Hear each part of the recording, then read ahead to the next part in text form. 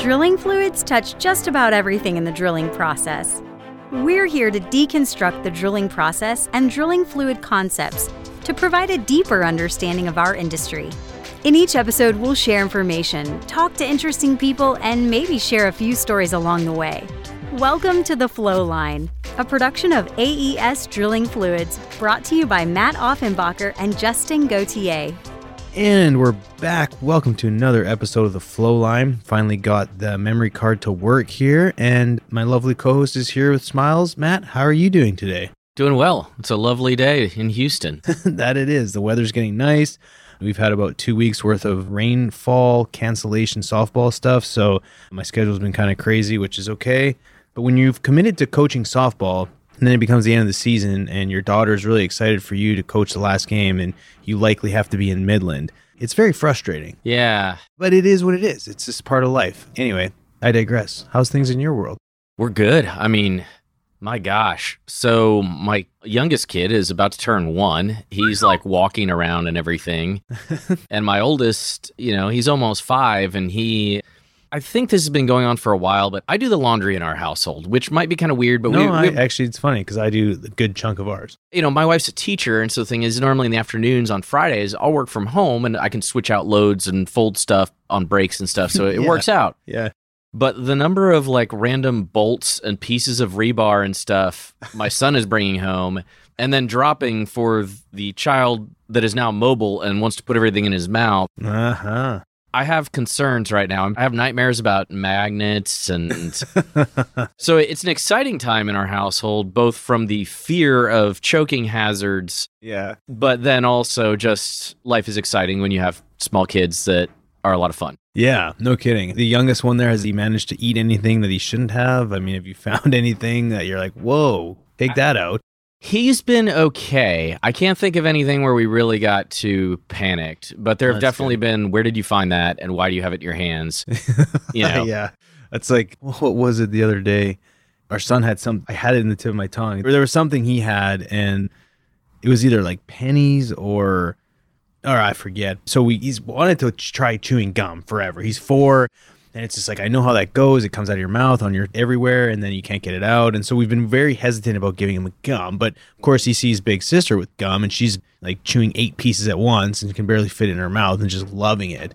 And so our son Ace is like, well, no, I want gum. I go, finally, okay, you have some gum. Like, right, whatever you do, right? Just when you're done, tell daddy so you can spit it into my hand. Like, this is where the gum goes, not in your tummy, in the hand. No longer than 10 minutes later, daddy, yeah. I swallowed the gum. Hey, I told you not to, man. And sure, that happens. I think it's probably not a big deal unless he was doing it all the time. But nonetheless, that's not what we're here to talk about. Although I think if anyone has kids out there, you're probably laughing at the, just the comical nature of having kids and the things they do and things us as parents have to navigate through. But nonetheless, the topic that I was wanting to talk about today, Matt, was calcium carbonate, in the sense it's a unique product. I mean, a lot of products have different reasons to add them, but calcium carbonate is a pretty versatile product. It can be used, heavily in an RDF fluid, or it can be used in an LCM, or in some weird random cases, you can use it to increase density. And so it's kind of got a wide range of application here, but I think it'd be cool to talk about. And then, really where I was going with it originally was just to talk about, like, as an LCM, is it a good LCM? And maybe that's kind of hard to quantify, but if you're going to use it as LCM, why, and some things you need to consider. But yeah, just generally having a conversation around calcium carbonate, I think it'd be kind of cool to talk about. What do you think? Let's do it. Perfect. Again, Matt, what are some of the, highlights as to what makes calcium carbonate a favored drilling fluid product, both in oil and water-based muds? Well, it's relatively cheap. I mean, it can be very cheap. Granted, there's some distinctions that we'll get into, but it's inexpensive, and because it goes into a lot of other industrial applications that require different sizing, it's fairly easy to get, a fine, a medium coarse. You can get pretty reasonable particle size distributions, and that offers some versatility in some of these other sort of engineered applications, as you mentioned, for bridging and that kind of stuff. And you can generally get it anywhere. Lots of parts of the world have some way to source calcium carbonate locally, or at the very least, not too far away, and that also keeps its cost down.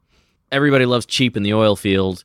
I get cheap, I get options, And for some applications, it's acid soluble, depending on the quality and that sort of thing. That can vary, but it's mostly acid soluble, which people like either because I need to acidize it, maybe in a reservoir drilling fluid application, or they just like the safety factor of I could get rid of this later if I had to. Yeah. That sort of brings it all together where what's not to like in many ways. Right. No, exactly. And just completely side note, I don't know if we've done an episode on acid soluble products and then discussing them. So maybe that's another topic for another day, but I'm putting it out there so I don't forget. Nonetheless, and I don't think a lot of people know, and if they do, that's great, but I know I didn't for a long time, was there's a difference between you got ground marble and then you have the limestone. And I think it'd be cool to describe the difference between the two. Sure. So the really cheap stuff is limestone, and it works fine for things where you don't need as much mechanical strength. But think of it, limestone's a sedimentary rock. So this is your calcite layers, skeletons of stuff cemented together. And so that's the relatively cheaper version. And then ground marble has much more mechanical strength because marble is a metamorphic rock. So it's been under that pressure and temperature. And in light of that, it has more mechanical strength because of the crystalline structure and that sort of thing. So sometimes on higher spec applications, you will see ground marble as the specification for the request. Okay. For the I don't care, I mean, we can get into more about the applications, but if you're going to do wellbore strengthening, where there's going to be a lot of pressure applied on that material, generally ground marble can be more attractive because of its mechanical strength. There's an argument to be made if it's going to be with nut plug and other things, how much that matters. But a lot of wellbore strengthening applications, you might look for ground marble if you can get it. Okay. Limestone is great for seepage losses and other things where it's pretty cheap. It doesn't necessarily need that mechanical strength as much as it just sort of needs to seal against pore spaces. And so if you can do that because of the lower cost, I'd say more power to you, go that direction. And then kind of mentioning or circling back to some of the sizing concepts, one thing that's kind of cool about these is because really fine, like a D50 of 2 microns, a lot of that's used in plastics and to color sealants and paints, anything you think that's like really white, it's probably because calcium carbonate is used as a pigment, or there's a good chance it's there. But that particle size distribution is pretty narrow. So you kind of know you can get that one. And there are other size distributions that are pretty easy to get because they go into other products. And ultimately you can blend those things together. But I've seen people try and get cute and be like, I need exactly a D50 of this. That's when it gets really expensive because you're not pulling off of somebody else's grinding machine. Right. You're like asking for the custom stuff, which is why the most cost-effective approach, whether it's limestone or marble, is find the stuff they're already sizing together and figure out how you can blend it in a ratio to get where you want to be. Right. So I don't want to forget to bring that up just because there is story time. So way back when, there were some calcium carbonate offerings that were centered around the D50 following a geologic scale called the Wentworth scale. Basically saying, okay, you can line up what a gravel size is or what have you. And so they picked these sizes. But the quality control was an absolute nightmare because you were asking these people who grind millions of pounds at a time to like tweak something. And they don't really care how accurate they are because everybody else who's buying it doesn't care. Right. And you're a rounding error in their total usage. And so the quality control improved when you figured out where these grinding facilities said, look, I have a screen here and a screen here. If you take between here, the D50 is probably going to be in this neighborhood. If the products instead align to those things that are easier to get, quality control went way up. And the D50 was the D50 you said it was going to be. Those sort of things of like, figure out who you're taking from and what they're producing, and then use that stuff. But there's great blending models to figure out what you need to take what you've been given and make it work, usually, as long as there's enough of a spectrum there. And for the purpose of drilling fluids, what are some of the most common, because a lot of times you'll have like calcarb fine and calcarb medium and calcarb coarse, and then oftentimes you might have a blend of them all as like a mix for some reference. Like what is, let's say, a D50 of a fine that we would use in drilling fluids, and then medium and then coarse? You may not know the numbers off the top, but... Yeah, I'm afraid I'm going to trip all over myself. So I'll qualify it and then I'll give my own version. Okay. This is something that API TR 13.3, or I can't remember the document, but they get into a couple of different things just about measuring particles and the fact that different people have different versions of what fine, medium, and coarse are. Yeah. I've seen people describe fine as 100 microns, which is fine if your coarse is 1,000 microns. Right. But in most things where you're not sealing like a huge fracture or something like that, fine is probably a D50 of 10 microns. Medium is probably between 50 and 100, and 250 plus is coarse in my world, or at least in my reference. But I always look at the tech sheet and make sure whatever your version of medium, fine, coarse is the distribution I'm going for. Yeah. Because we could all talk about coarse and be talking about something very different. Particularly some of these loss zones, or especially some of these weak zones we encounter, we do find ourselves on that D90, or like that upper end of the particle size distribution, pushing 1,000 microns, which is big. Yeah. And so that's a whole other issue. But I would say the 50 microns and below, even up to 100, that's probably fairly commonly going to be seepage losses, the kind of stuff you keep in the background. Normally it's probably closer to like 10 to 20 on the D50, because you're going to have bigger particles on the higher end. And remember, you're not 1-for-1. You just need to cover about a third of the pore throat, and the stuff will bridge up against it. Right. And there is, in fact, even flake calcium carbonate, lest I forget. So sometimes you can get flake calcium carbonate and use that for seepage losses. But you would use that in kind of upper hole type situations where that circles back to, could you use mica or some other flake product that's a little bit more resilient and around everywhere? Because I don't care about the acid solubility at shallow depths usually. It's usually the reservoir section where that's a concern. Makes sense. No, again, I think the sizing part of it is interesting, because a lot of times you don't often know the pore throat size. So you're kind of throwing a mix at it, hoping that something catches. But to your point, like if it's specific, like a tailored fluid, then you may need certain particle size, which is the neat thing about calcium carbonate, because you can cost, assuming all else equal, you can do some pretty neat things just from the sizing perspective and get real, I guess, into the engineering piece of it.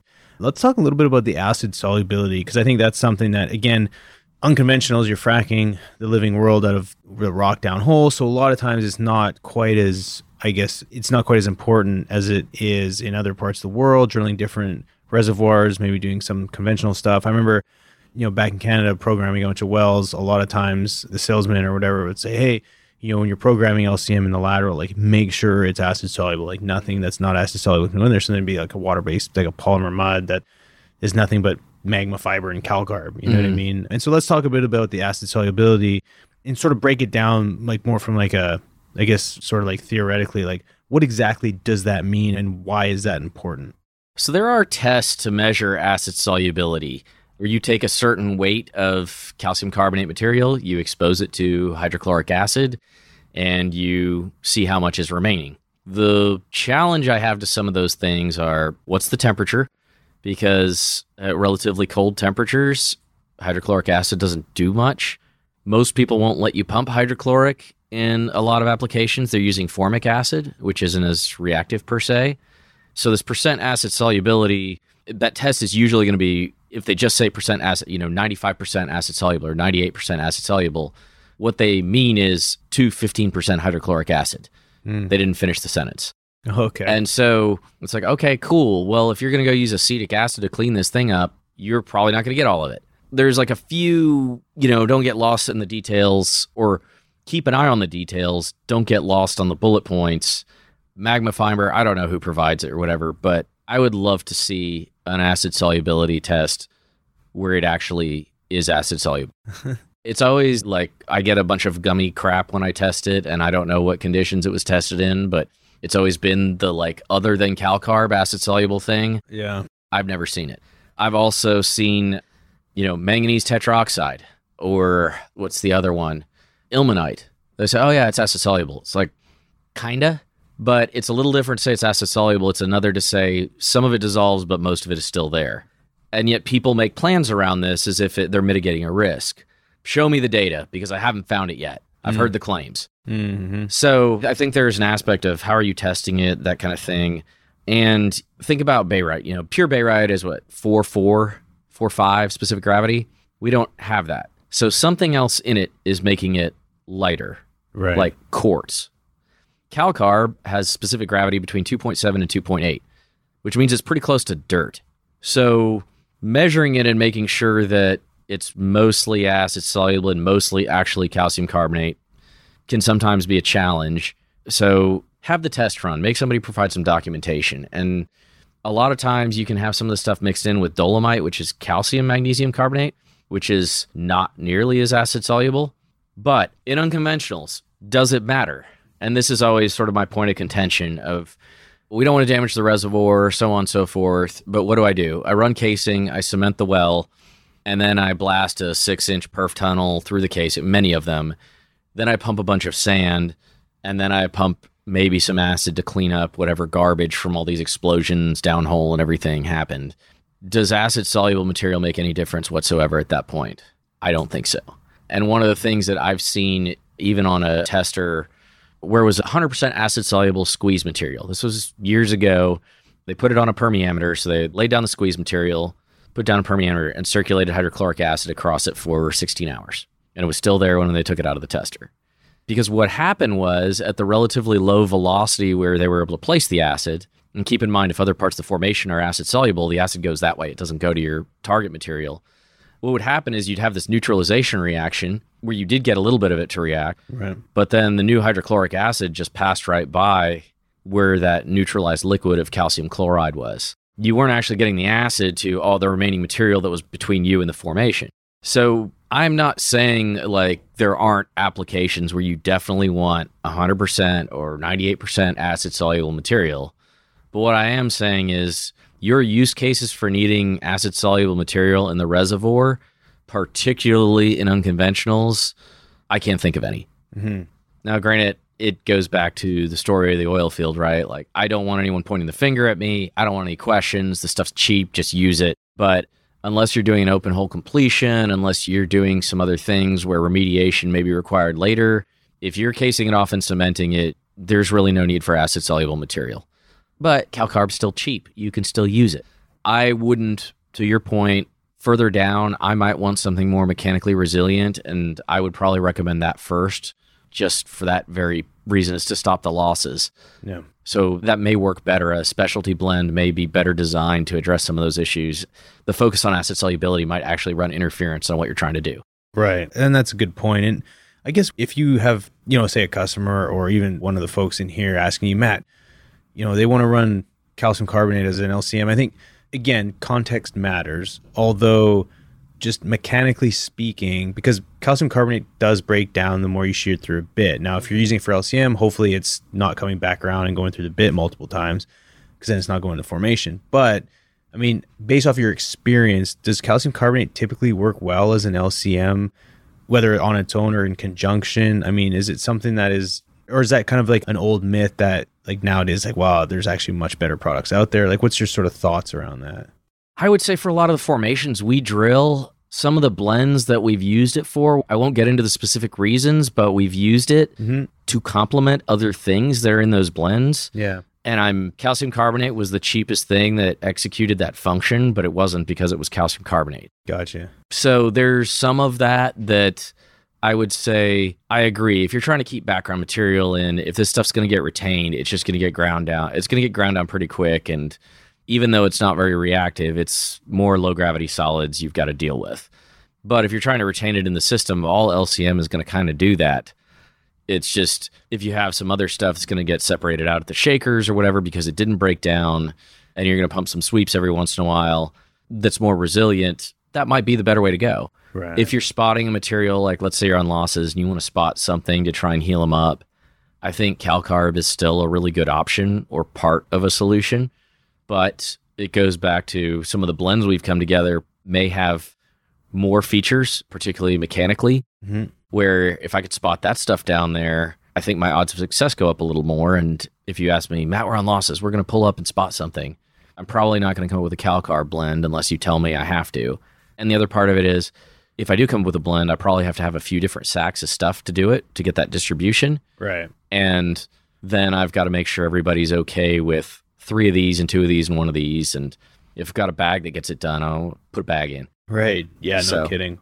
And I remember doing this when I was on a rig, but we used to, instead of using barite for slugs, we'd use calcium carbonate for slugs. And I don't remember why, again, I wasn't even a mud engineer, I was just being as a rig hand, but for some reason, we always mixed up calcium carbonate, like sac calcium carbonate in our, I forget what we called it. It was not that, it was this tank on top of the pits that we'd use we called them pills, which it is. But anyway, I never really thought of it until once I understood mud better. And I was like, well, why were we using that instead of barite? Because we were using barite for weighting material, but we'd use calcium carbonate for slugs. The thing is, it would take a lot more to get the same density of your target slug. Yeah. Maybe because it was cheap. Yeah. That's the only thing that comes to mind.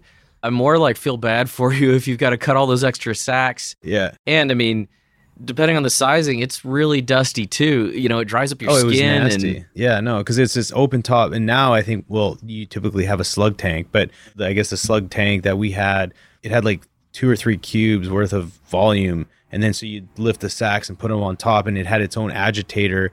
And so, but it was like probably like if this little table that we're sitting at, maybe about the same, close to the same size, and you know, up to about my chest. And yeah, we had to like. Were you trying to blend it into the open top then, like with no hopper or anything? Yeah, there was no hopper. I mean, I guess the other thing is it won't settle as fast. I guess, yeah. So we'd like drive the forklift up, prop it right there, which nowadays you probably couldn't do because we just like left the forklift up there with the pallet, and then we'd grab the pallet, cut it open, lift it, and then we'd fill it half with water, and there'd be a little agitator on there. And then, yeah, once we were ready to pump it, you just open the valve and you could suck right out of there down into your drill string. But it was such an odd setup. And then, you know, but now you typically have a slug tank that you do that in, but this one was above the tank, slug tank, done with calcium carbonate.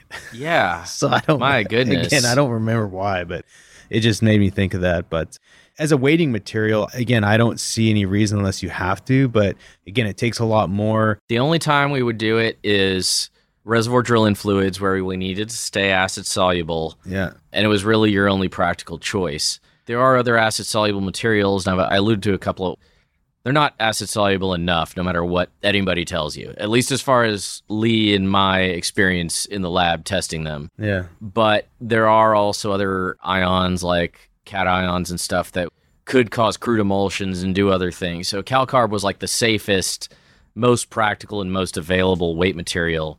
But we would also, because it was the reservoir and these were expensive completion, you drill with like a 50-50 oil-water ratio. You might have calcium bromide in the internal phase to make it as heavy as possible. And you'd still drill with a PV of 60 or something. Like eventually that will start to tap out on you. And so that's really the only reason I can think of. But you had a pretty good reason to do it. Right. No, interesting stuff. Well, I mean, again, it's one of those products, lots of use cases, obviously.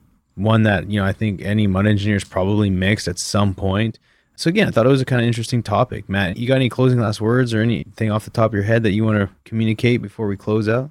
I'd just say I like this because you take it for granted. To your point, it's calcium carbonate is kind of everywhere. It comes up all the time. And we hadn't bothered to discuss it until episode, almost 200 and something. So yeah. We haven't run out of ideas. We've maybe taken some things for granted that we could unpack. So perfect. Thanks for the idea, Justin. Yeah, no, that's great. And for all the listeners out there, if there's anything we mentioned on the show that kind of spurs an idea for whether it be a question that you have to supplement this show, the episode, or if you have any questions in general about drilling fluids or drilling operations that we can help answer on the show, please let us know.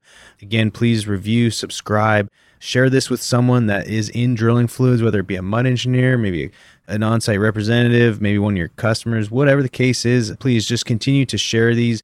We're really just trying to continue to educate anyone that's all drilling operations or drilling fluids, or even just wants to learn about what we do. Make sure you follow us on LinkedIn.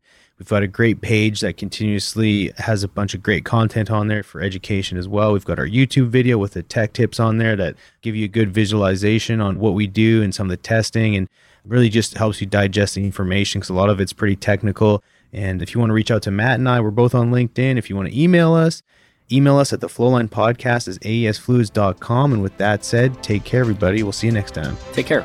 Thanks for listening. Please tune in next week for another exciting episode of The Flow Line. And remember, may your returns always be full and your trips always smooth. Views expressed in this program belong to participants and not their employees. The program is for informational purposes only and cannot take the place of seeking professional advice. Copyright AES Drilling Fluids.